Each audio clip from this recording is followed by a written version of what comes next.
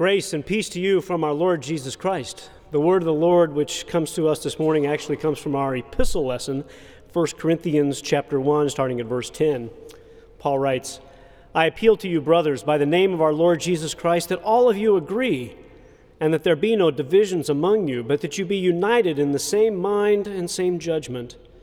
For it has been reported to me by Chloe's people that there is quarreling among you, my brothers. What I mean is that each one of you says, I follow Paul, or I follow Apollos, or I follow Cephas, or I follow Christ. Is Christ divided? Was Paul crucified for you? Or were you baptized in the name of Paul? I thank God that I baptized none of you except Crispus and Gaius, so that no one may say that you were baptized in my name. I did baptize also the household of Stephanas. Beyond that, I do not know whether I baptized anyone else. For Christ did not send me to baptize, but to preach the gospel, and not with words of eloquent wisdom, lest the cross of Christ be emptied of its power. I loved my time here as a student when I was here at Concordia Seminary. I was a 40-plus-year-old student when I came here. I worked hard as a student, but to be honest, it was almost a sabbatical-like experience for me after working and teaching and going to graduate school for most of the previous 20 years. My wife will tell you that I was having the time of my life, studying and playing varsity tennis and intramurals, and while she was working full-time, she will tell you. I made many good friends with my fellow students and enjoyed many wonderful theological conversations with the brothers as well, which is why I was so shocked that after we finished our studies here, 2 or 3 of my friends seemed to me to have jumped very quickly into what I thought of as a kind of party spirit, blogging and aligning themselves for and against certain factions within the Missouri Synod, something that I had not heard them do while we were here as students. One of the most frustrating examples for me personally was when one of them actually came to visit us in our home one summer while his family was on vacation, and they happened to come while we were just starting vacation Bible school at Emmanuel Lutheran Church in Junction City, Kansas. Now, for your information, I did occasionally wear my clerical collar during the week, especially if I wanted to go to make a hospital visit in a neighboring town or visit a shut-in who had dementia. I made a conscious decision to wear my clerical collar the first day of Vacation Bible School because I wanted to communicate to all of the visitors, parents and children, who the pastor was without them having to ask someone else. My seminary friend saw me walking out of the house that morning wearing my clerical collar, and his words were, and I quote, "I didn't know you were going to become one of those penguins." I wasn't happy. We Christians, perhaps especially we Missouri Synod Lutherans, sometimes find it so easy to fall into the trap of party spirit, of factions.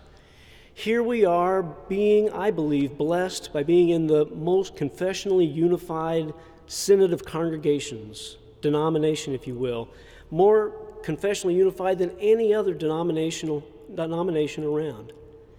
Yet, perhaps because of the high value we place on confessional unity, we sometimes are tempted to seek out only those people who are like us in personality and style, and sometimes avoid having pleasant, loving, even civil conversations, Christian conversations with those who are different from us. I sometimes feel a little bit sorry for the Corinthians that they received such a harsh letter from Paul at this time.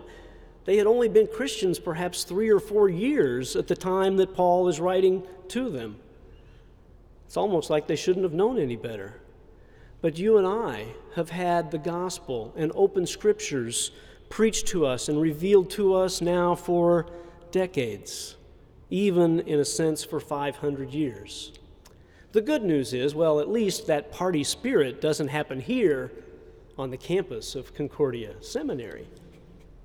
Oh, you mean it might? I do hear the occasional report of party spirit amongst us, be it over worship style or theological style.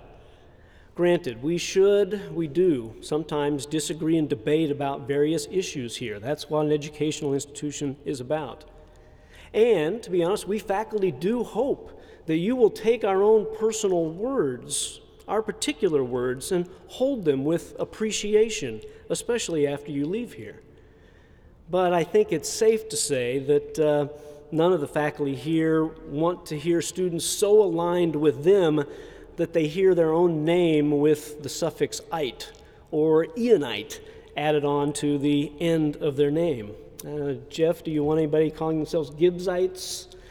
Not so much. So, the good news for me is I'm quite certain that nobody, even if they were highly interested in pastoral care issues, would want to call themselves a Martian, or worse yet, a Marcionite. So,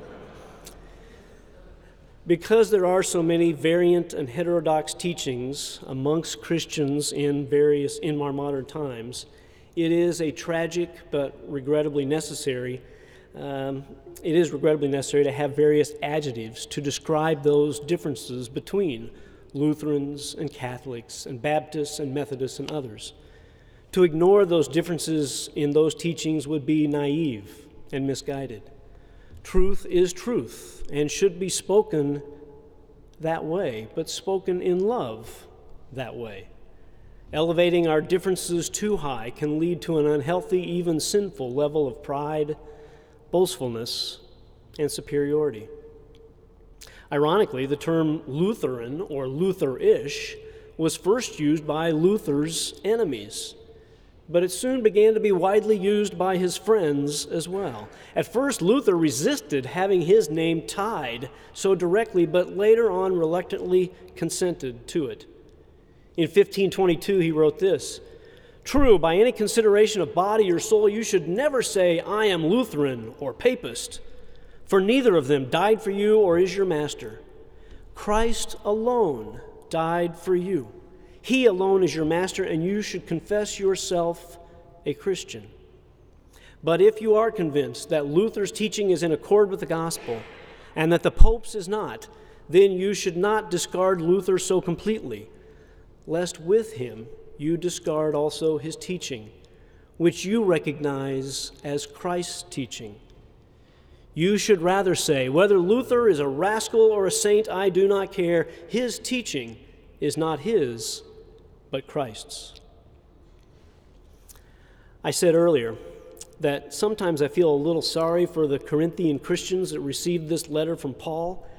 They'd only been Christians for a few years. But if you read on farther in the letter, you find out they were managing to get it wrong in a whole variety of different ways. In those few years, they had learned to be divisive, not just about names, but on issues like church discipline and marriage and idols and Lord's Supper and Christ's resurrection. You name it, they seem to be getting it wrong. But Paul doesn't just chastise, doesn't just admonish them and leave them with no remedy.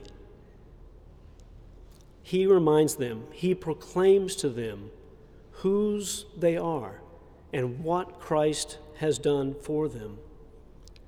He asks these questions: Is Christ divided? Was Paul crucified for you? Were any of you baptized into the name of Paul?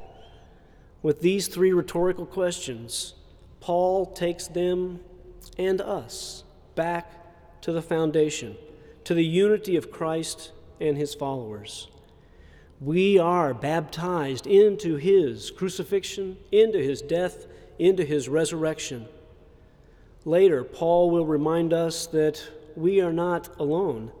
We are God's field, and it is God alone who is giving growth to the plants. We are God's temple, not a bunch of disconnected building blocks. We are one body, not a set of disparate body parts. Later again, Paul will remind them how they are united in this gift that we will celebrate here again in a few minutes. For as often as you eat this bread and drink this cup, you plural and together, proclaim the Lord's death until he comes.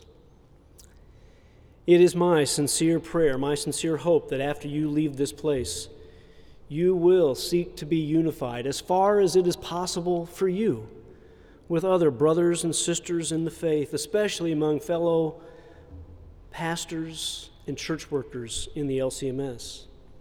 I hope you will do this not because it's advice coming from Mars or Luther or Paul or any other human being, but because you recognize that you are unified by the Christ who lives in you and among you all and through you.